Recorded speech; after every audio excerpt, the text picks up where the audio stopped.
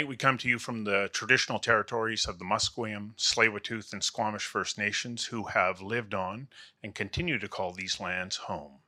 Haichka. Tonight we're talking about workplace accessibility, not just accessibility, but workplace accessibility, which you hear more of these days. You hear more about it, and for good reason. Being an accessible organization is essential when creating a strong and inclusive workplace and society. It's good business. It's good business in so many ways, namely culture, caring, respect, ingenuity, and it's good for the bottom line. Companies with diverse workplaces are twice as likely to meet or exceed financial targets, 6 times more likely to be innovative, 6 times more likely to anticipate changing economic conditions and then adapting to meet new opportunities. Tonight's Conversations Live is a challenging one. That's partly because I have a desire to see barriers removed so that all people who can add to and want to contribute to organizations can. And at the same time, I'm all too aware of the challenges in realizing this aspiration. Now, just before we begin, I'm going to express my wholehearted gratitude to our sponsors who make this evening possible. Without them, we just couldn't do it. Our presenting sponsors are RBC, KPMG, and Helijet. Our event sponsors are Stem Cell Technologies, BD, Fortis BC, Landlord BC, Polygon, the Port of Vancouver, the Digital Technology Supercluster, Research Co., and our media partner is the Vancouver Sun. Our supporters are BCIT and Canadian Beef. And I want to especially thank Apogee Public Relations and give a big shout out to my team at Old Boy Productions, who are experts in live, online, and virtual event production. Now, one last thing for anyone who wishes to pose a question, whether you're online or if you're here in the room, please go to slido.com, enter the password conversations, and send in your question. Sean, our Slido master down here at the end of the panel, will be receiving your comments and questions and bringing them forward to us. Well, we won't be able to get to all of them. Your questions will help to inform me and others on the panel about topics and questions that we'll be asking through this evening. So to further set the stage, here is Mario Canseco of Research Co., who just conducted a poll about our opinions collectively on and about how we're doing in providing access to employment. Samaya, can you please play Mario's video? About 1 in 4 BC residents who live with a disability say they face barriers of a technological nature, such as devices not being accessible to those who need assistance. Slightly more BC residents with a disability deal with barriers that are related to communications or architecture. Still, the challenges that BC residents with a disability have to contend with the most are systemic, such as policies that unfairly discriminate, and behavioral, such as assumptions that limit their contribution to society. While our survey shows some progress on specific issues, there are unsettling statistics on others. We see that more than a quarter of BC residents who live with a disability had access to quiet areas in a workplace or school when needed, and more than 1 in 5 were able to rely on special supports to complete their work or studies. However, more than a third of BC residents who live with a disability were negatively stereotyped or judged by their colleagues, and 1 in 5 had difficulty entering a venue because it was not suitably designed.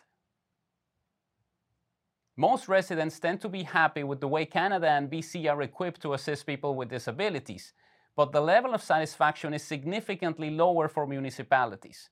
These findings suggest that local governments have plenty of work to do to ensure that amenities are accessible to everyone.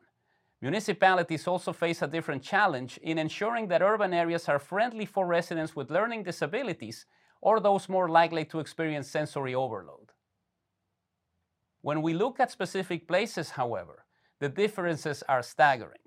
Only 57% of BC residents who live with a disability are satisfied with the capabilities of stores and malls, compared to 76% among those who do not live with a disability. It is also important to note that at this stage, Fewer than half of BC residents who live with a disability are satisfied with the makeup of workplaces, and the numbers are not significantly better for parks, beaches, and universities. For Conversations Live, I'm Mario Canseco from ResearchGo. Thank you, Mario. It's now my pleasure to introduce you to our impressive panel. Stephanie Cadieux, Canada's Accessibility Commissioner, Wendy Lisakar-Kochia, with Pacific Autism Network, Parm Hari, the VP of People, Process, and Performance at the Port of Vancouver. Mark Wafer is joining us virtually from Toronto. He is one of Canada's leading disability rights activists. Kathleen Reed, founder and chief communications officer at Switchboard PR. And from Ottawa, the acting chief commissioner at Canadian Human Rights. Oops, I didn't mention your name, Charlotte. Charlotte Ann Malczewski. Apologies. And we also have video clips from Jillian Frank of KPMG and Joel Denby of RBC. You know, as I prepared for our conversation tonight, I thought and read about people who have fought for inclusion. Those fights include gender, culture, heritage, faith, and of course, civil rights. I was struck by the fact that disabilities affect all sectors of our society. Disabilities do not discriminate. In fact, people with disabilities are one of the largest minority groups in North America. People with disabilities make up the largest minority group in the world, and that number is growing. As we age, our bodies change, our eyesight changes, fades a bit, our hearing changes, our balance, our brains lose more cells every day than they create, our muscles diminish. In other words, changing abilities are going to affect the majority of us. The market for and of people with disabilities is valued at about $600 billion in North America. It's a significant market. And as Arnold Chang, who is a member of the Oh Boy Productions team, points out, in commercials that feature people with disabilities, where they are seen and treated as integral members of society, those commercials send an additional message. And that message is, we serve everybody.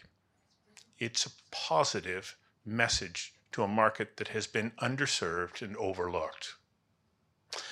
I'm also mindful of this line in Dr. Martin Luther King's speech, I Have a Dream. He noted people of color live on a lonely island of poverty in the midst of a vast ocean of material prosperity. The reality is people with physical and neuro challenges live on those same lonely islands. It's time for us to build bridges that provide access that is their right.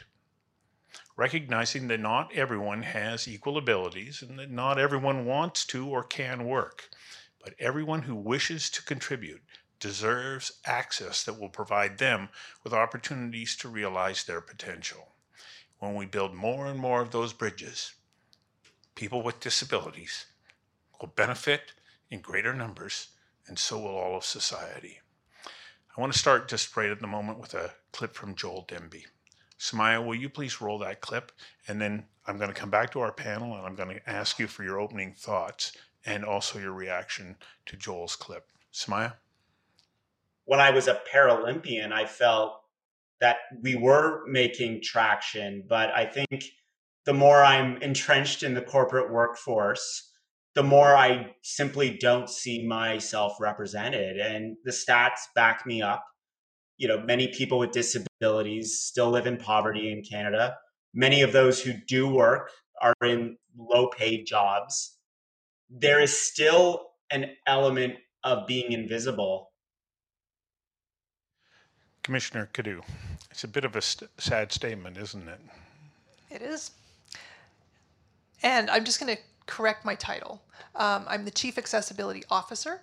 Wow. The Accessibility Commissioner at the Human Rights Commission is Michael Gothiel. Thank you. Yep. He's the bad cop. I'm the good cop. No, he's a great guy. But Joel's comments are sad, but they are not something that I'm not familiar with. We aren't making the progress that we should. We haven't made the progress that we should. we have a long ways to go. What's preventing us from moving forward? Attitudes. Really? That's what. Attitudes. We can have all the policy in the world. We can make all the statements that we want. We can have all the intent. But until we change the intent to action, it really doesn't matter.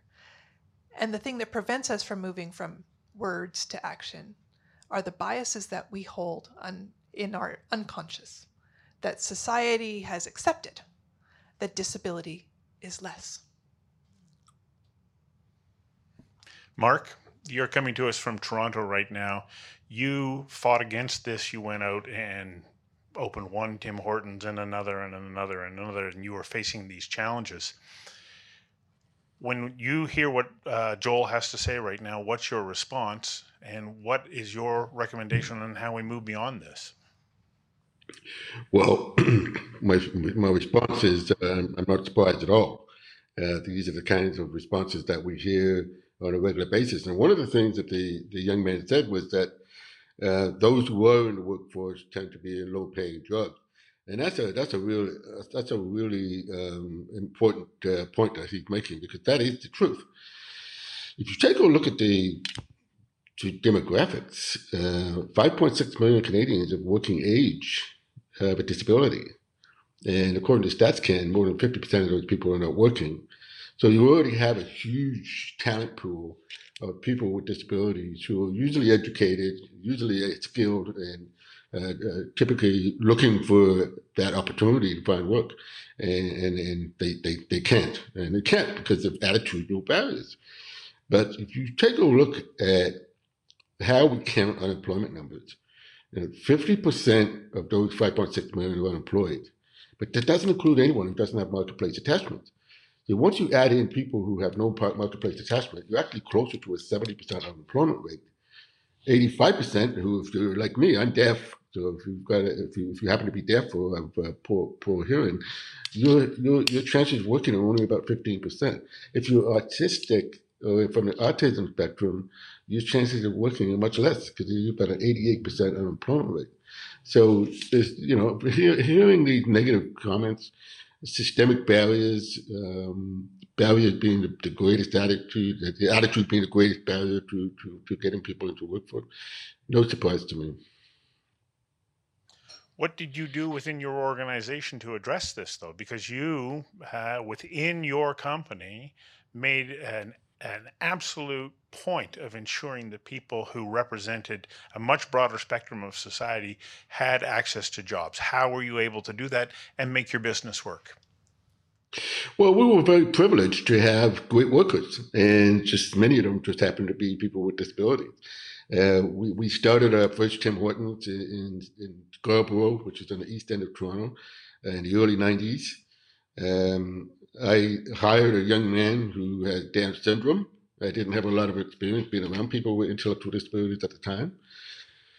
I enlisted the help of a local agency to help me train this young man. His name is Clint Sparling. He was 23 years old when he walked through the door. And I knew that if he was knocking on doors looking for a job, the barriers, we're talking about the early 90s, it was even different back then. He wouldn't be able to find a job. So I took a chance on him.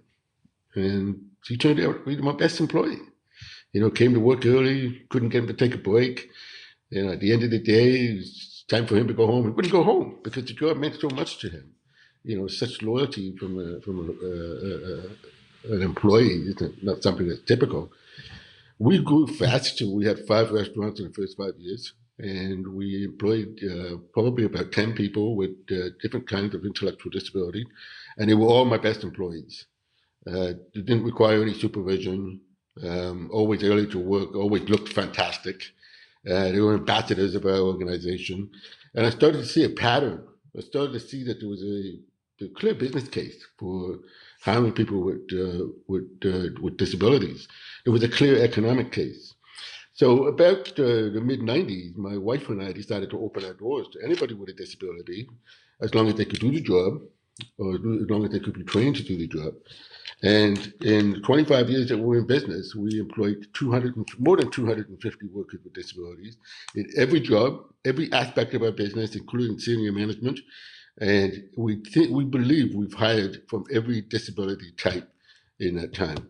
And the results have been enormous. Thank you.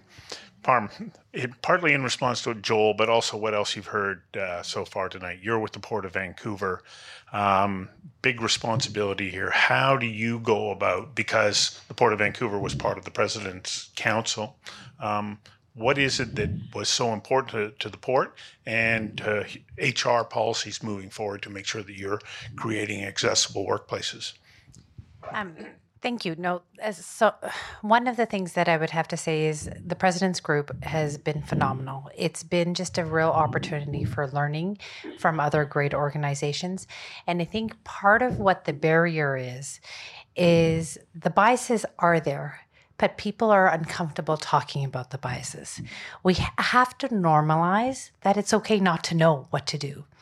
And so it is normalizing that with leaders, helping them understand that you can have the conversations and providing them the training to actually be able to be effective leaders for people with multiple forms of disability. And it's not a one size fits all. So in terms of how do organizations provide success in this area and actually break these barriers, I think there's multiple things that we can do. We're also on a journey at the port. We don't have it perfect. We have a long ways to go. And I would say the journey does begin with ensuring that our leaders have the skills to ensure that they could grow people in their roles and don't see them just in the role that they got hired for. And then that comes to like the whole recruitment cycle, even how we recruit and how we do interviews, that has to change. And from a succession planning perspective, we have to look at succession planning in a different way. So from HR policies and practices, we have significant work to do still.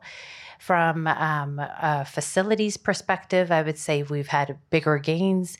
We've made our workplace a lot more accessible. We're not quite there yet, but we have done a lot in our newer buildings, but kind of retrofitting our older buildings is taking us some time. So it's a journey, but I think the most important thing is having the conversations and knowing it's okay to have the conversations, not having all the answers. You brought up a really interesting point when you started, and that was about, I'm not sure how to talk about this. I'm not sure what I'm allowed to and not allowed to say. I mean, I was going through some of those concerns in my preparation for tonight. I don't want to appear to be insensitive or not knowing, feeling that I should. How do we give everybody the permission to say, I don't know, let's work together to figure this out? I think it's exactly that, saying, I don't know, and let's figure this out. And then actually bringing in organizations that help us figure it out. And I think that's what we've done. Like when we've hired people that have autism or they're legally blind, we've actually worked with experts. And we've worked with organizations who specialize in this and help guide us and provide us advice. And I think that's kind of the key to success. Is I think where the failure occurs is when you think you know it all, but you just don't. And it's okay not to. Well, that's a barrier in itself, knowing that it's okay not to know, isn't it? Yeah. Charlotte, I'd like to go to you. You're coming to us from Ottawa. Is everything that you're hearing so far tonight resonating with you? And, you know, can you add to it about how do we start to address these attitude barriers that Stephanie has brought up in a way that will have meaningful results? Thanks so much, Stuart, and absolutely, very much so. Everything's been resonating. I think, you know, to your point, Parm, about it, it's okay not to know. There's really a lot of incredible work that's been done by the disability rights community to advocate and bring about changes in the way we address and think about accessibility in Canada and around the world. And I don't think we need to think we have all the answers, to go into situations sort of assuming that common sense will get us that way. I mean, certainly to some degree it will. Maybe common sense will tell us that a wider hallway will accommodate, you know, two wheelchairs passing. Maybe it'll tell us, we should have someone print off the materials in larger fonts, or certain small things. But if we really want to move the dial towards a truly barrier-free country where, we're embracing universal access, we can rely on the expertise of the people who live with disabilities and who have really developed all sorts of tools that we should and could benefit from. And part of that is really an attitude of embracing nothing without us, which is a concept really meant to highlight the need to include people with disabilities in the conversation. And so really that when we're having these conversations, certainly there's going to be things we don't know, and we do turn to the lived expertise of those in the disability rights community who can help us with those answers. And sometimes that does mean, as Parm was suggesting, hiring experts to come in, and other times it's the people you're really directly working with who are the experts in their own lives. And so it's, you bring in a new employee and you say, how can we help you? And I think that's where some of these conversations start. And really at the core of it, recognizing that we all benefit from that kind of inclusion. And it's really about having an opportunity for everyone to fully participate in society. And how we get there is through having tough conversations, learning things we don't know, and really embracing each other's humanity. A couple of years ago, I had Brad McCannell in for an interview from Rick Hansen Foundation, and he said, somebody will say, oh yeah, no, we've got an accessible workplace. And he goes, oh really? What are you doing for people who are blind? And this is an issue. Kathleen, I'm going to go to you because you have vision challenges. Do people pay attention to that, or are they thinking, oh, no, I just have to have a ramp or a lower countertop or something? Like, how do we make sure that we are including everybody? I think it depends on the situation so much. I was at a big technology conference in Toronto recently, and it was really hard for me to use the online ticketing app. And it was a little uncomfortable to say, hey, I work in tech and innovation a lot, but this app isn't super accessible for me with the type of central vision loss that I have. So I think everyone's doing the best they can. But the other thing that I think is helpful for folks with invisible disabilities is to come forward. So I think creating space for conversations in meaningful ways and knowing they can be tricky to navigate. I, for a long time, hid my accessibility challenges. I didn't want to tell clients. I didn't want to tell friends or family, but talking about them and having conversations like everyone here is holding space for today really, I think, put us in the right direction. In terms of vision, I think it's complex. It depends what you have. There are different tools and things you can use, but it really depends. Like walking outside at night isn't something that I would do. So workplaces have to think about that. How do I get home from different conferences and events, or do I bring a friend along? Things like that become just a little bit more of a challenge. And do you find that when you are now having those conversations, that people are saying, oh, okay, well then how do we solve this? How do we find the right solution or opportunity for you to be able to realize what it is that you're choosing to do? I think it doesn't always happen right away, but in having the conversations, everyone has their own biases. Some people will be like, no problem, expense your Uber, no problem. Some clients will say, and others, you just have to find the space and work with people that you want to work with. That's one thing that I've done. So that's been helpful for me, but I think it's so situational, a lot of these things. And Wendy, you are here because of the work that you do with autism, but really you also speak to anybody who has a neuro challenge. As you listen to the conversation so far, where are we at in being able to accommodate and provide opportunities for people with neuro challenges? Well, thank you very much for the opportunity to be here, because often autism and neurodiversity is not brought to the table, being an invisible disability as well. It's really relevant. Is 1 in 29 kids these days are diagnosed in British Columbia. Across Canada, 70% of neighborhoods have a child that is 5 years and younger in their household. And so it's relevant, it's here, and that's just autism. And for our charity, even though autism is is in the name. It's very important that we serve all of those that are neurodiverse. So what that means is that you don't have to have a diagnosis. The diagnosis is completely irrelevant. We are strictly needs-based. The relevance is pretty darn significant, especially regarding employment. So when you speak to a family, and we have lived experience, we have an amazing 29-year-old nonverbal son.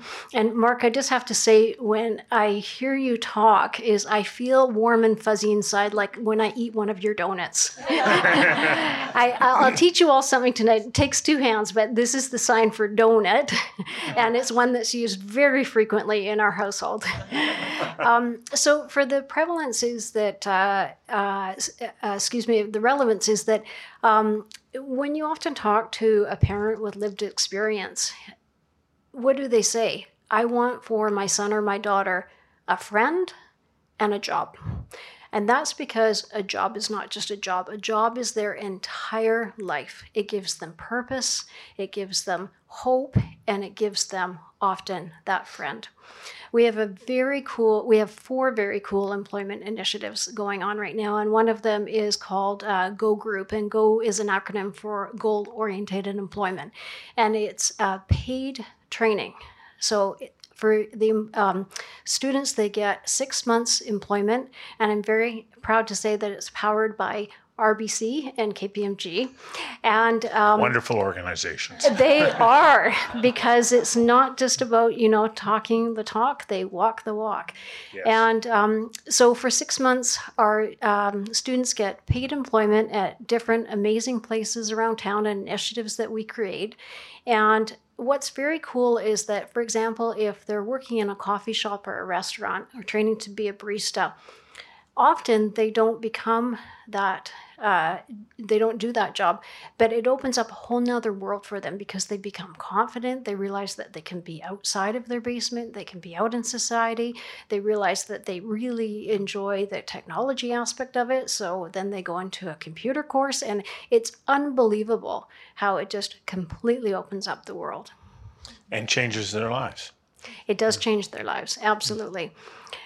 Did you want to add a comment there, Stephanie? I saw you sort of going. If not, I think, I'll transition from Wendy's comments about what that first experience means. There are a lot of people with disabilities in that 645,000 Canadians that are currently sitting on the sidelines waiting for somebody to invite them in, 50% of whom have post-secondary education, but they won't have a job listed on their resume. Not one. Because they couldn't go through that same employment progression that a typical kid would. And it's amazing, but that's what the employers still look for. Where's that experience on your resume? And so the fact that programs like the ones that they're offering through PAFN offer kids that chance to have that first experience, to get that resume, to get that reference, to show the progress is amazing. It's so important. And it does open up a wealth. I mean, my first job was at a bakery. I don't work at a bakery. My second job was at a paint store. I don't do that either. But I was able to translate that to the next job and the next job. And that it is no different for a person with a disability. Everyone needs that first step, that first chance. And so often for people with disabilities, by the time they're entering the workforce, they're entering at the jobs they're applying for are not entry level. And if they are entry level, they're seen as too educated. And if they're not entry level, they're seen as, well, you don't have the employment history to back that up. So it's a bit of a catch-22. We have to flip the script. And as we talk about employment and disability and accessibility in this time, today, we're actually talking about it in a time when we're trying to flip the script on the conversation around disability as a whole. Disability is not the problem. Barriers that we put up are the problem. The medical model of disability, where people are less and should somehow fulfill their needs themselves to get past it, is gone. We're talking about the social model of disability, where people come in a whole bunch of shapes, sizes, colors, with abilities, disabilities. It doesn't really matter. It's a human experience. The environment creates barriers to those people accessing the world, and we need to break that down. And it's going to take time and effort and conversations, some of which are going to be very uncomfortable for all of us. Well, there's a good point to go to another clip. This one from Jillian Frank. Samaya, can you play the clip Unlock Talent? We need to think about what you're doing to unlock talent that can apply to your organization. So there's a significant benefit of being able to look at your workplace, look at the design of your tools and processes to ensure that you're attracting people who have the skill sets you need, that they need some accessibility accommodations. And you're taking those steps to show you're an employer of choice for those people. Then you'll get the best talent. Because you're looking at it through a lot of different lenses and ensuring you're getting the people who have that skill and qualification. So when we unlock talent by inviting different perspectives, different people in, I just want to run one more clip here. This one from Joel Denby, where he talks about problem solvers. What we're asking of people who have disabilities is to say, bring these remarkable problem solving skills that you have to our workplace. Can you play that clip for us, Samaya? The ability to problem solve on the fly, even just going to work when, there's an elevator outage, you're calculating, okay, can I go up that escalator? Is it going to be safe? Am I going to get in trouble? Probably, but I'm going to do it anyway because it's the only option on the floor. Do I have to go back on the subway to get to another train? These are things that we all deal with physical disabilities. Charlotte, I saw you nodding. This resonates with you, doesn't it? Absolutely. And what Stephanie was saying around flipping the script, I think is so important.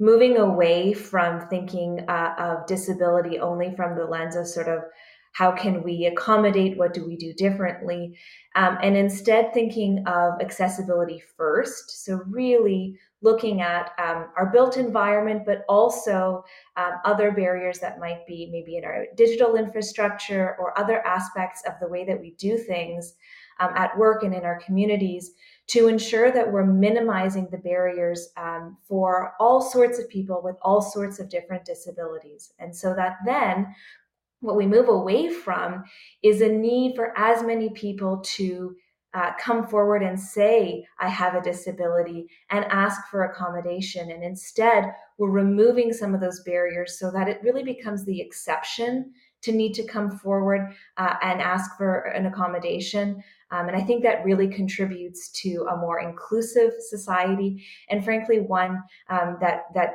values all people and allows people to fully participate, which really means, being able to choose when and where and how they want to participate in the workforce and in their communities as well.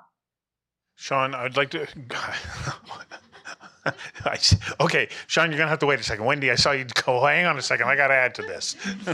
I just think that obviously that's so accurate, and I really want to pick up on what Stephanie opened with on attitude, because for neurodiversity and autism, the one word attitude could fix everything. And the reason for that is that meaningful inclusion, meaningful employment is based upon obviously how our individuals are viewed. And we have an amazing program by the federal government. It's AID, which is an acronym for Autism Intellectual Disability Exchange. It's a web platform, and it concentrates on resources for families and for individuals. First and foremost, it has over 1 million views, so it's doing obviously incredibly well. And it really focuses on training the community members, educating the community members, because there's this saying in autism that we follow a lot, and that is that we spend our life and our entire son's life teaching him to adapt to the world, but now it's time for the world to adapt to him.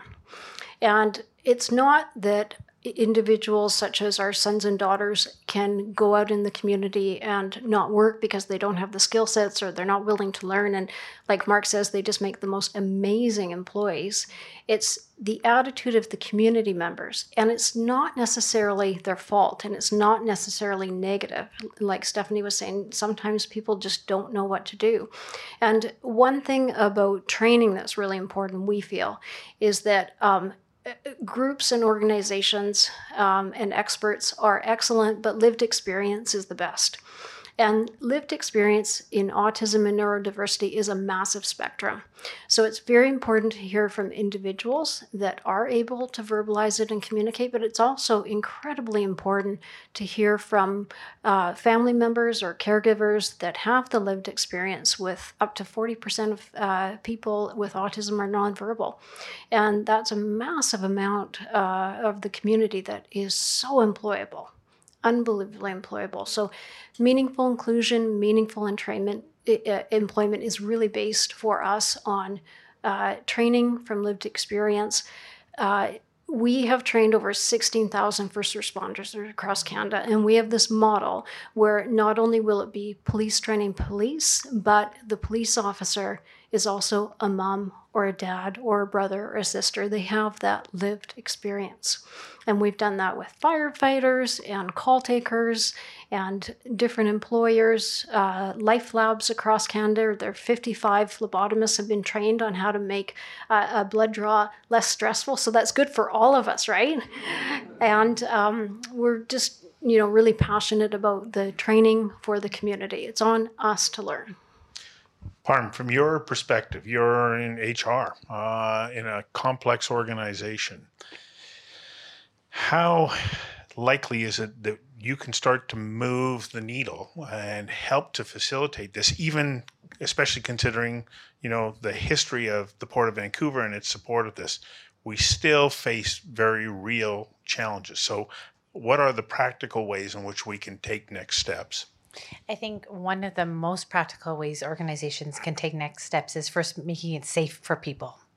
So if it's a visible disability, it's obvious and you know how to support someone. But neurodivergent is something now we're hearing a lot more of and people are feeling comfortable disclosing. And if you don't create the space for people to disclose or share or feel comfortable to kind of go to their HR team or their direct manager, we can't provide the supports. So kind of two examples in our organization, we had two individuals that are neurodivergent, and they initially, it seemed like performance issues. And it seemed like, okay, things aren't working out. It was the leader that was trying to kind of use their leadership style to ensure that, this is how we interact with each other. But that individual came and disclosed to us in HR, and it made the biggest difference, because then we asked the leader to figure out how do you, Wendy, your point in terms of you taught your son how to kind of deal with the world, it was actually the leader's job of how do I actually work with someone that was neurodivergent. So I think it's so important first to create the safety for the conversation to happen, for individuals to feel that they can go to somebody and share the spectrum that they're on and what support they need, and then create that conversation so that they're actually getting the support they need, and whatever may need to be adjusted. Communication style might be written, verbal might not work. So, and it's not one size fits all. Sean, I'll come to you in a moment, but Mark, just something has struck me in the conversation here. Do organizations need to say, okay, here's the mix of roles and responsibilities that are needed to complete what our business model is? Can we reconfigure what different roles are and say, look, a part of this job can be done by a person who has one challenge or another. Here's another part that can fit into that, so that what we're doing is we're shifting around responsibilities a little bit so that we can bring someone in as a support person, because we're saying you can't go out on that construction site because it may not be safe, but you can still be a valuable member of the team solving a wide range of challenges because you know how to solve problems. Is this a part of the way in which organizations have to start to change their thinking?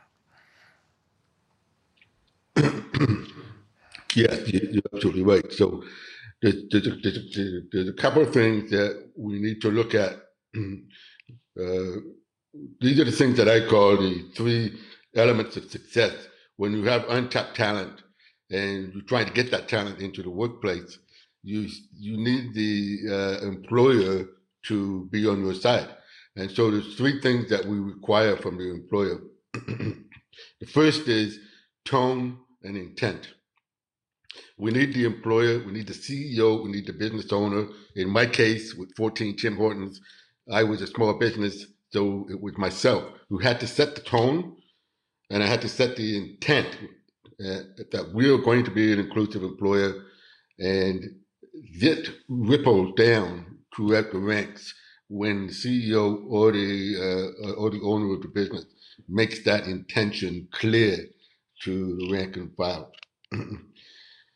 The second thing is, in the interview process, you've got to make modifications for people with disabilities. And the best way to do that is to do what we used to call ATP, ask the person.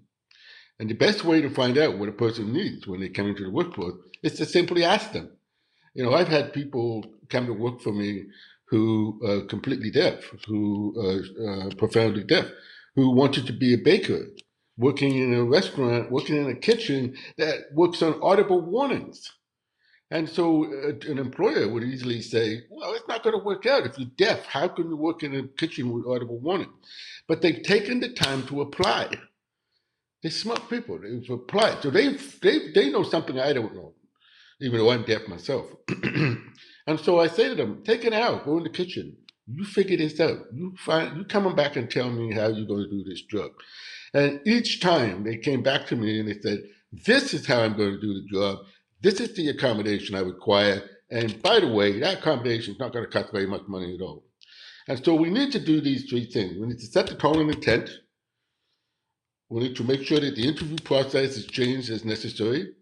And one of the things that we did in the interview process, which I found was very important, is we used to ask the question. We used to say, you will be working with employees who have a disability.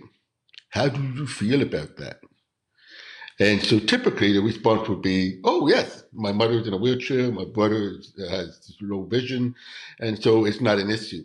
But you're planting that seed right away, that this is an inclusive workplace, and you will be expected to be part of that inclusive workplace, even if you're not disabled yourself.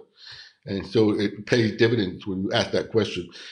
We used to extend that into management. So we would typically promote from within, and we would sit down with somebody who we suspect will be a good manager, and we ask them the question and state, hey, you're going to be supervising people who have disabilities now. How do you feel about that?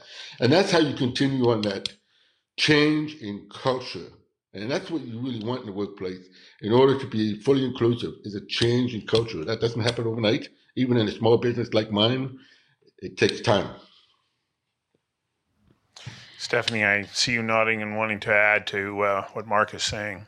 Yeah, I would like to add. I think he's right. I think, people with disabilities bring that innovation, and they have to be asked.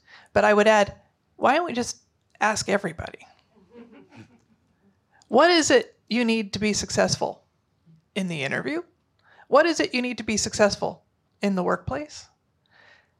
People with disabilities have had the right, legally, to not be discriminated against for years. But it continues. And if you think about it, when we're employers and we're talking, it's how do we talk about people with disabilities? How do we talk about wanting these people in our organizations? Do we say, oh yes, well, tell us what you need, and we know we have a duty to accommodate? That kind of doesn't sound like you really want me there. But if you said, hey, what do we need to do to make you successful? Now I feel like I can ask for what I need, that it's not going to be a barrier to that employment. I think, flipping the script is also about flipping the script about how we talk about disability and how we talk about inclusion. So I mentioned Arnold Cheng in my introduction. He has been working with us for about 6 years now. comes to see us in a wheelchair, and we go, okay, you can edit, you can do all these other things, but he can't go out and set up the camera and throw up the lights and so on.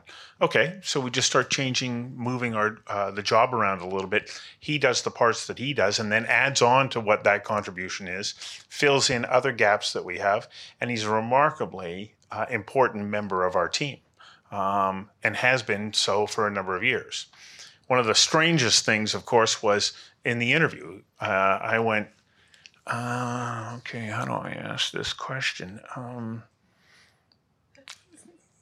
Do you think that you could use our washroom? Can you go try it to see if your wheelchair can fit in there? And he goes, well, let me go check. Yep, that'll work. You're hired. But it seems like you have to have a willingness to go out on a limb to say, I want to make a difference. Sean, we have to go to Slido, and I can't leave you sitting out there all by yourself all this time. Please, this is an important question off the top here. That top one there? Yeah. Thanks, Stuart.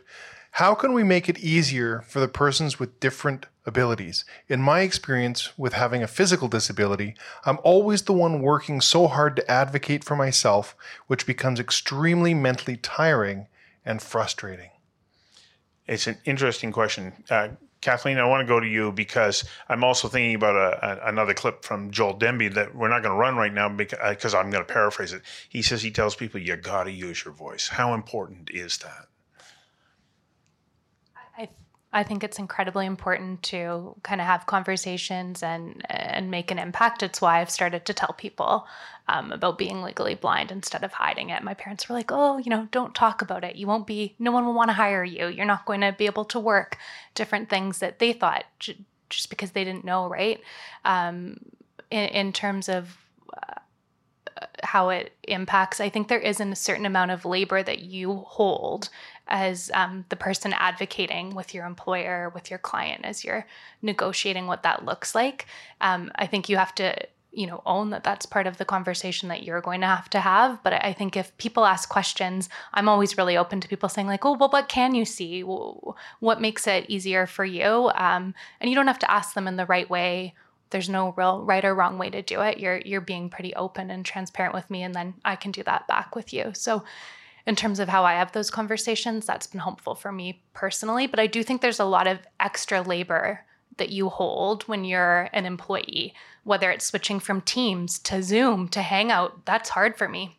I don't have great central vision, so my computer has to help me do those things. So I do think there's little things that you can just think about, and it would be different for anyone with a different accessibility challenge. Mine's pretty unique to central vision. In whatever case you are, making little tweaks and changes in behavior is so helpful. So if I have a day of meetings, I have to put just 10 minutes between each and every meeting, and I'm open with my team about that. I might not get there on time. It might be harder for me to find mute or unmute. WebEx I was on the other day, I couldn't figure out WebEx for the life of me. So just different things that people can think about. Stephanie. Yeah, I think it can be exhausting for people. Now, I can't hide my disability, so it's kind of obvious. But for people whose disability isn't out there, it is an added burden to have to tell people something they won't just accept. Somebody will hold a door for me. They're not necessarily going to know that somebody else might not be able to see where the door is. So don't underestimate the power of allyship. That's a good line. There is, that's not mine, I'm sure. The reality is that people with disabilities are expected to advocate for themselves over and over and over again, and to tell their story over again and over again. And it's exhausting and in some ways demoralizing. We have to plan everything differently. We have to ask stupid questions when we're going out to lunch with friends. Well, can I get in the door?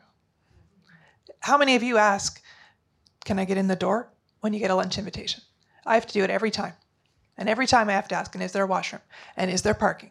And it's exhausting. So if you can do that in advance for people on your team, for people that are on your team that you might not know have a disability, that you've said in advance, we've checked, the restaurant is accessible, there is parking, there is a washroom. The meeting we're holding it on this. We've got this technology. It's available. The captions will be on for those who need them.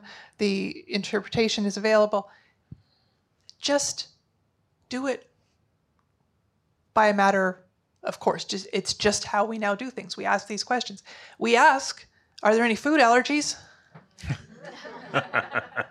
Why can't we ask the other questions? So Joel Denby brought up a point, and Wendy, I'll get you to speak to it. He talks about ableism, which was a term that I hadn't heard before. He said, but people with disabilities get looked at, are you capable of doing this? And that goes back to barriers, but having to use your voice and speak up has to be exhausting, and that you have to have, as Stephanie just said, sometimes you have to have allies and people advocating for you as well. I can give you a great example of the power of, how do you say allyship? Okay. So Tamara Vrooman, President and CEO of YVR Airport, with her help, our charity has partnered over 5 years to train over 26,000 employees on Sea Island there. So we're talking all of the different departments there. And can you think of anything more stressful than going through an airport for all of us? But again, I think to Stephanie's point about it should be for everybody that we're looking at this, is that it's really stressful for somebody with autism and neurodiversity, but for us too. So when I was working with Tamara on setting up this training partnership, I said to her, I really hope that this is going to decrease the amount of complaints that are going to come across your desk. You know, she was telling me about how concerned she was about this recent poor young man that was traveling through with his parents, had a very bad experience. And she said to me, no, Wendy, you're looking at this all wrong. We want families to feel welcomed. And that was a light bulb moment for me. I had never imagined that my son with autism would be welcomed anywhere and welcomed in an airport. And that's really what you're talking about there, is the perspective on this. It needs to be changed. I need to give credit where credit was due. The ableism comment came from Gillian Frank when we were doing the interview with her. It's a very important point. As a matter of fact, I have a clip right now that I'd like to play. Samaya, could you play that? I think there's still a lot of ableism in the sense of people thinking that anyone who has a disability is less capable, less intelligent, less able to do the job, and they're the ones who need to do the work to become sort of normal or to fit into the office environment. So there's this big culture shift to say we as companies need to be the one to take the steps to create a more accessible, broader, systemic approach to ensuring that there's inclusion at the workplace of all of these people. So, Parm, that's much to your point earlier, isn't it? This is where it becomes the responsibility of the organization. It does. It has to become the responsibility of the organization. Like, I've done a lot of work in DEI for a long time, and it's the same pattern. It's, don't expect the people that have the lived experience to actually become your teachers. You're actually placing the burden on them. So there's such emotional tax that's attached to that I don't think we talk about enough. And it is important for people to be able to feel safe and share, but don't expect them to be their teacher, be your teacher all the time. I think that's where organizations can make the biggest difference, and where kind of roles like mine can actually make a huge impact in training our leaders so they actually have the skills and understand words like ableism and allyship, and how are you actually being effective. Sean, we have another question here from Jason, and it's directed to Mark. It is. Can you share that, please? Mark, did your employees encounter any overtly negative customer biases and attitudes directed towards their disabilities, perceived or real, or even from their colleagues? If so, how did you navigate those situations with your teams? So you fix that with tone and intent. Of course, we had negative issues. We had, thankfully, there were very, very few. Customers tend to gravitate towards employees who have a disability. it's important to remember that, the statistics show that 23% of the Canadian population have a disability, but when you add in close family members, mom, dad, brother, sister, son, daughter, you're now at 65% of the Canadian population. So, in my 14 restaurants, I've got about 15,000 customers a day. 65% of them are directly affected by disability. They either have a disability or they have a loved one at home who has a disability. The culture shift takes time. And once you create that culture shift, those sorts of issues start to go away, especially internally. We had employees, we had managers who would come to me and say, Mark, this is not working out. We need to remove such and such, or we need to remove this person because it's not working out. When we sit down and talk about it, we find out that it's really them buying into a series of myths and misperceptions or stereotypes. And they're not looking critically at what this employee is doing from their work ethic and the job that they're completing. And once you talk it over, once you look through it, and get them to focus more on what this person is doing, you realize, hey, their productivity is just the same as everybody else's, if not better. Their absenteeism is better than everybody else's. Once you've had that discussion internally with your management team or with employees who may hesitate to work with people with disabilities, that's when you start to see some changes. It's very, very rare. It has happened, but it's very rare when you have to take a manager and say, you know what, this is not working out. You don't get it. It's not working out. I can't train you. I can't get you to understand this. I can count on one hand how many times that happened in 25 years. So to answer the question, it's rare. It does happen, and there's easy ways to fix it. What was the response from the customers that supported you as a company making these opportunities available? Was that a business advantage for you? Absolutely, it's a business advantage. 65% of the people who came through my restaurants every day are affected by disability. So how does that affect their decision making? I had customers who would call us, email us, send us texts and say, are you the employer who hires people with disabilities? I would say, yes, okay, we're coming there for lunch. So if you have, and these are just the ones who told us they were doing this.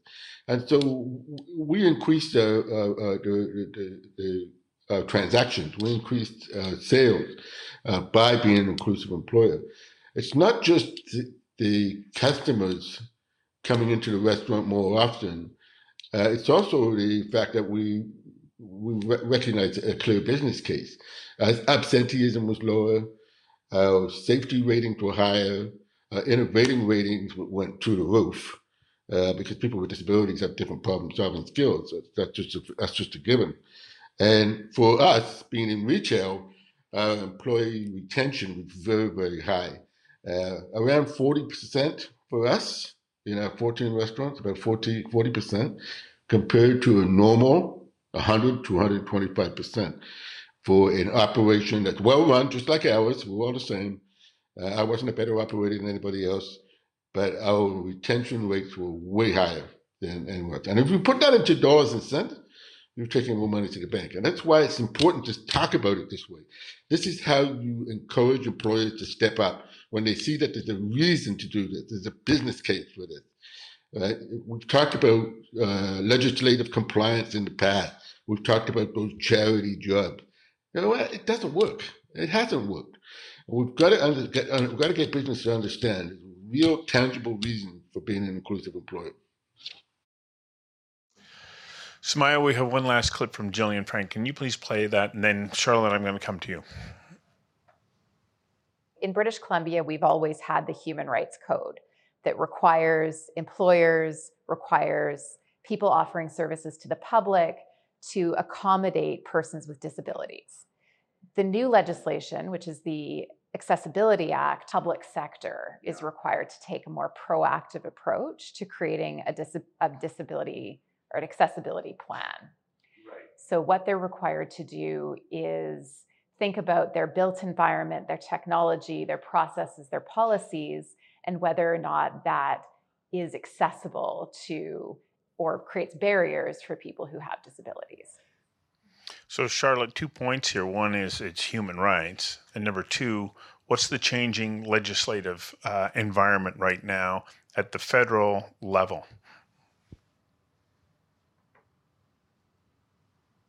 Yeah, absolutely. So I think that point about this being a human rights issue is so important, and certainly, different logic will resonate with different people, and for different purposes. And we really recognize that for a lot of people, the business case is the one that might resonate. But I think there's also a humanity to bring to this conversation, that really we're talking about so many people in our communities, and we're not talking about just this sort of subset of society that we is so different from ourselves. If we are people who don't presently consider ourselves to be living with a disability, we may be in the future. We may have relatives who are, and I mean, the statistics really just show how broad this is in our society. So really, I think the human rights approach to this is really recognizing that people have a right to live free from discrimination, and that includes discrimination on the basis of their disability. And we have had legislation to that effect in the federal jurisdiction. So in Canada, we've had that for quite some time with the Canadian Human Rights Act, but what that means has evolved over time. So what we consider to be a disability has grown to be a more inclusive definition that recognizes things like invisible disabilities, that recognizes that disabilities may come and go. There may be temporary in nature in the course of somebody's life, for example, but nonetheless very impactful. So that is certainly a progression. But the piece that I think, and you raised this in your question, Stuart, that is really exciting and I think important is this shift towards what I called sort of an accessibility first approach earlier, which is what the Accessible Canada Act really promises. And that is moving us more meaningfully towards a barrier-free society, one in which people aren't seeking particular accommodation, but rather we're working towards proactively thinking about what exists in our built environment, what exists in our ways of doing, in our digital infrastructure, and all of that create barriers for people to access workplaces and other places where they receive services or live in the community. And so that shift is really significant. And I think what I would add to that is it's so important that we don't stop paying attention and pushing for what it can and should mean for Canada to be truly barrier free. So we have this framework at the federal level that helps us in the way we are now approaching accessibility, that federal employers and private sector in the federal jurisdiction have this obligation to have accessibility plans and to be proactively thinking about this.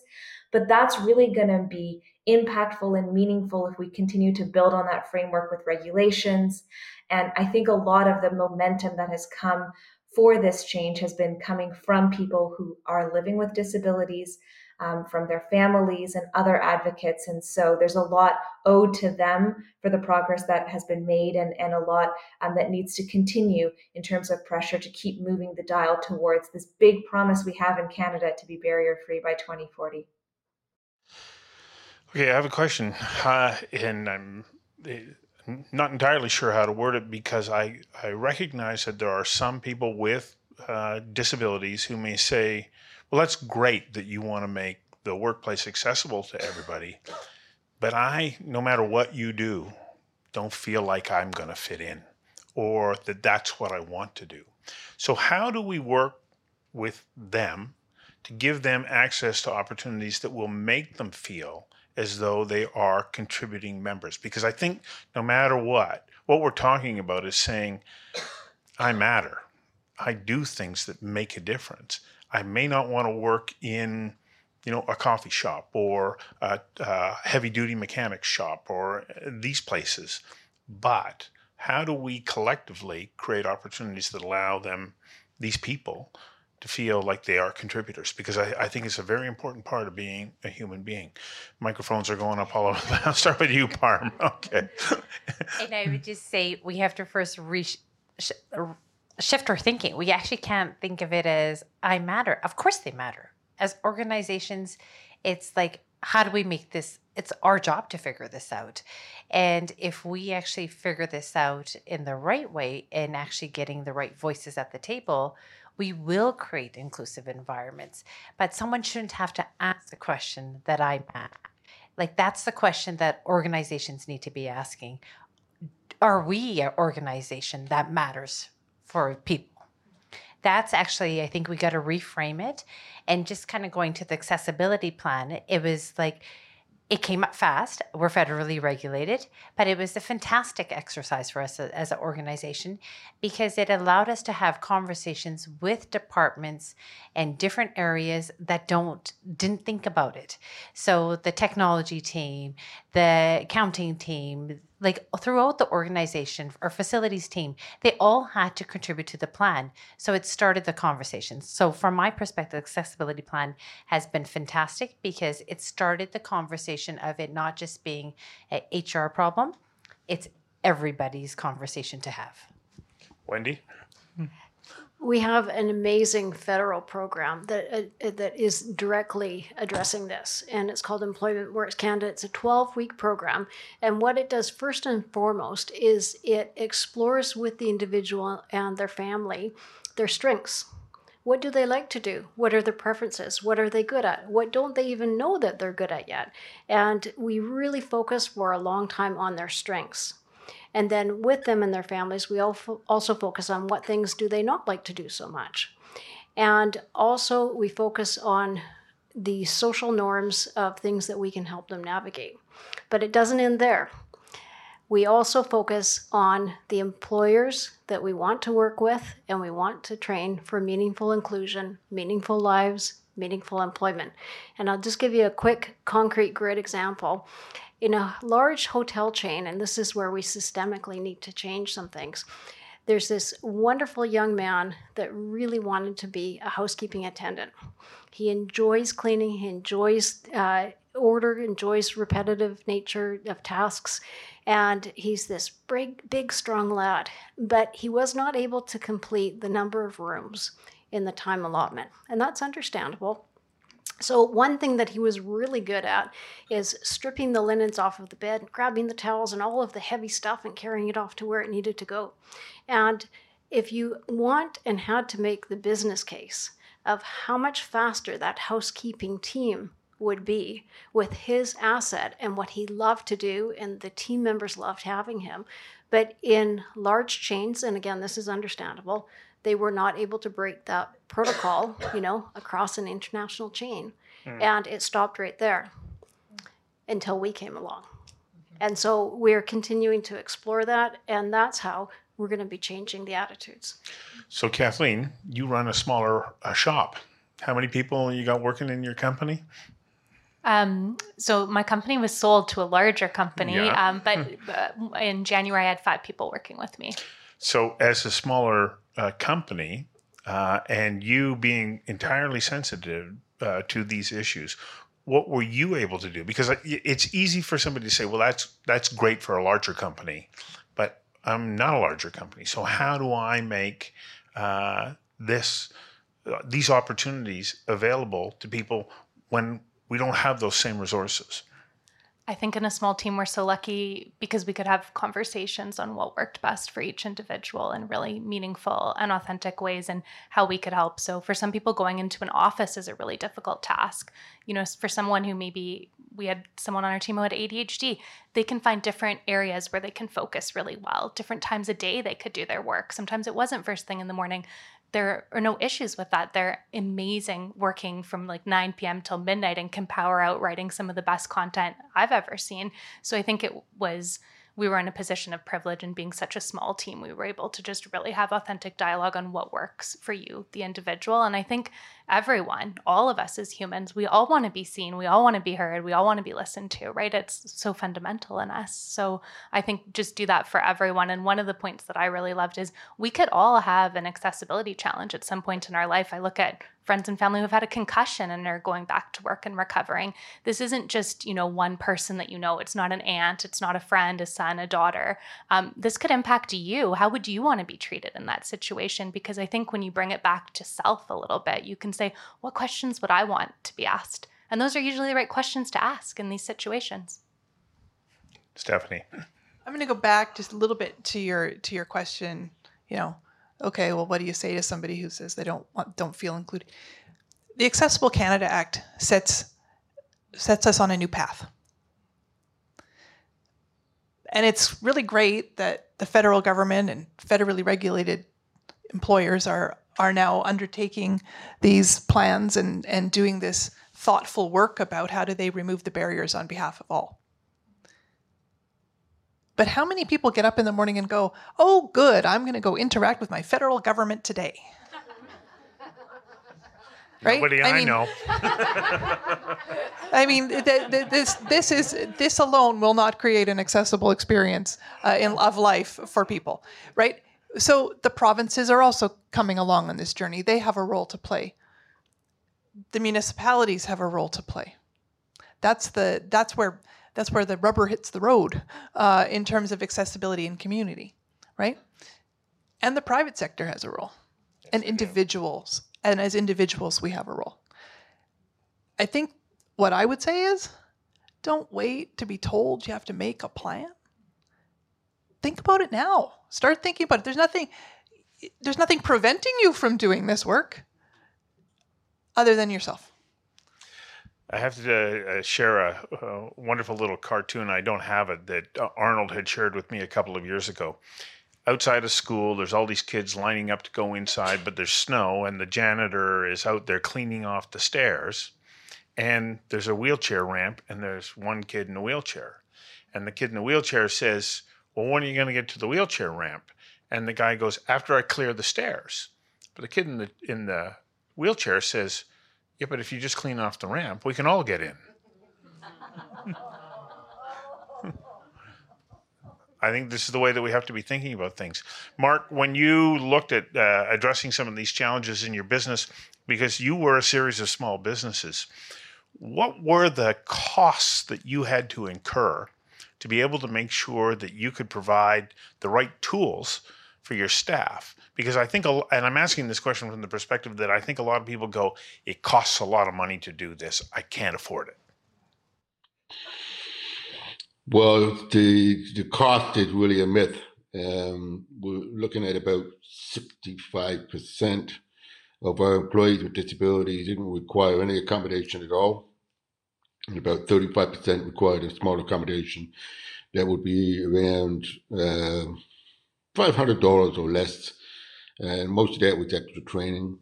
And only about 4% of employees with disabilities require inexpensive or ongoing accommodation.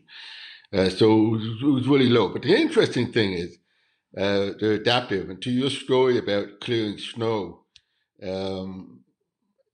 that's an adaptive answer that the person in the wheelchair gave, right? You clear it for me, you clear it for everybody. And that's what happens in the workplace when you make accommodations. You make accommodations for everybody. One of the stories I always like to tell is this: I got a job. This was 25 years ago. I found a job for a man who wanted to work in a factory, and he was putting together electric motors, and he was having difficulty. He was good at putting them together, but he was having difficulty knowing which part came next. It was about 40 different parts. So we made him a template, and he used the template to be able to put them together. 2 months after he started that job, we received a call from the owner of the company looking for 40 more templates because the man who was disabled, the worker with the disability, was actually working faster than everybody else because he had the template. So when you make accommodations for someone, it's totally adaptable to everybody else.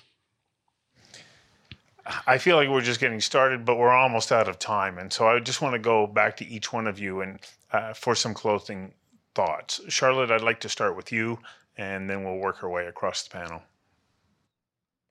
Thanks, Stuart. So I think we've really heard just so much insight on this panel, and I think in many ways it is an example of the concept of nothing without us. So we've heard from many people with lived experience of disabilities, of family members, of employees with disabilities, talking about the ways that they have, changed their perspectives, changed how they're doing things, and what they're calling on the rest of us to do. And I think we really need to heed those calls. It's very clear from this conversation, I hope to everyone listening, that a truly accessible society, one where everyone has the freedom to choose where, how, when to participate and can do so fully, is really a society in which everyone benefits. And I hope that message is really ringing true. And one of the things that I just want to leave folks with, because it isn't something we've had a chance to maybe connect the dots on so far in the conversation, and I think it's an important piece, is just to really recognize that a lot of the accommodations we're talking about are with respect to sort of one aspect of people's lives. And people with disabilities, as anybody, are people with complex lives and all sorts of different aspects of their practices and of their identity. So, accommodation in the workplace is also allowing someone to participate in the religious holidays. It's also, organizing schedules to allow for someone to care for an aging parent. There's lots of forms of accommodation, and it's not so unusual or different in the workplace that we need to accommodate. We, under the Canadian Human Rights Act federally, you need to accommodate on 13 different grounds. And so I really just encourage people to sort of think about this as just one part of the many ways in which we make our workplaces more inviting, more inclusive, and really better places where we can all succeed. I think that's really important in recognizing that, alongside this thread that I think has been really clear in the conversation, that these conversations ought to be led by the expertise of those with lived experience. And I really thank those on this panel who have shared those experiences with us. Parm, I'd like to go to you next. First, I want to just thank everyone for the opportunity to participate in this panel. I would say the big part of the goal tonight was to also learn. I've picked up so much and learned so much during this conversation. And I think we're on a journey. The Port has done some great work, but I really look forward to partnering with more organizations. And how do we do more? We've just on the tipping point. Wendy. I've referenced a few times the word meaningful, and to us what we mean by that is meaningful inclusion is about, are the first responder trainings working? And we've had so many police officers come to our center afterwards and saying, hey, we used this tip and trick and it actually worked, and it's just so powerful, and you can see just how happy they are.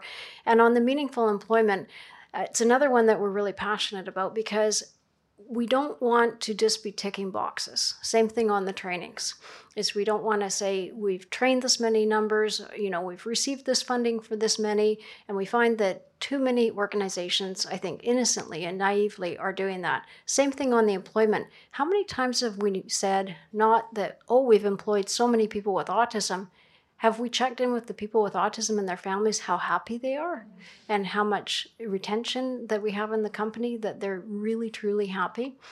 And my parting thought would be, if I could, as an autism mom and entrepreneur, is a sort of call to action. And so my one ask would be along the lines of attitude, is that we say a lot, even just in the community, one line, how can I help? So if you see a young one or an older adult in the grocery store and you see that the caregiver or the family with them are having a difficult time, the person with autism or developmental disability is having a meltdown, you just go over and say, how can I help?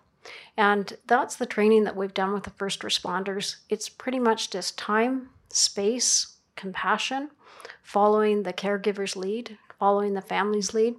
And I really did find it funny in the police training when we started this, they said, well, we have to talk about TPI. And I think, okay, what's TPI? And they said third-party intermediaries. And that's the caregivers and the family members. So to all the TPIs out there, keep going. Kathleen. I've Everyone's said so many things. I like how can I help in any situation, because I think asking that question, I'll struggle with wayfinding signage often in airports, and people kind of, what's this person doing? I'm maybe taking a photo and zooming in or getting something read out to me. And if someone just said, hey, can I help you find your gate? Or you had a gate change and now you've got to go here. That's huge for me. Instead of maybe having like a little meltdown in the bathroom or myself having a hissy fit, someone just offers me that help. So I think all of us are at this part of the journey where if we ask to help or we say what we need, that's super impactful. Mark? Our time is now. When you think about the fact that we've got a major labor shortage across this country, the people who have disabilities in this country are a major solution to that major labor shortage. So we need to redouble our efforts, and we need to be able to unlock that talent now more than ever before. And we've got people across this country, 550,000 graduates from the last 5 years, people who have a disability, 270,000 of them post-secondary educations. And those are the people who have never worked a single day. Those are the people who don't have marketplace attachment. So we're talking about people who are skilled, educated, ready to go, and we've got a labor shortage. We've got to put that together. And so our time is now. Stephanie? I think I've really enjoyed this. I've enjoyed hearing other perspectives, and I said this before, but I'm thrilled to hear Mark speak. I've known of his efforts for a long time. There is a lot of momentum. We are building momentum, and that is good. But we are still at risk of saying, well, we'll do it when. We'll do it when there's budget. Well, we're not sure we can do that. Well, what's the business case? What's the business case for not doing it? I can tell you, when 22% of the population is 22% of every market segment, is 22% of your employees, whether they have disclosed to you or not, and it's 22% of your customer base. And that's before you account for all their family and friends. So we have to stop accommodating inaccessibility. We have to start demanding it from the start. So we can all be advocates. I was reading the brochure or the booklet from the Dr. Peters Center as I prepared for this. And in there was this wonderful paragraph. It said, underserved communities hear an awful lot of four-letter words. They use an awful lot of four-letter words. The one we choose to use is love. And I think that, we want to live in this community where we appreciate one another, where we celebrate one another, and we build what to me is a really unique experiment in democracy, in the way in which we manifest ourselves as a country. And I think that if we continue to move forward, recognizing everybody and the contributions that they can make, then we can build that country, continue to build that country that we see unfolding in front of our eyes. I want to thank our amazing panel tonight. I want to thank all of our incredible sponsors who have been so good in supporting us. And I want to invite you all to sign up for our newsletter so you know when the next Conversations Live is happening, which, by the way, is on November 21st. And we're going to be talking about economic reconciliation, the other great wound in Canadian society. How do we bring us all together so that we all benefit from this land of bounty? And then in December, Asia Pacific, where to from here? Because as we know, that landscape is shifting very quickly right at the moment. So thank you so much for joining us tonight, in person and online. Please tune in and look for clips over the next few days on a variety of different social media venues. Thank you. Good night.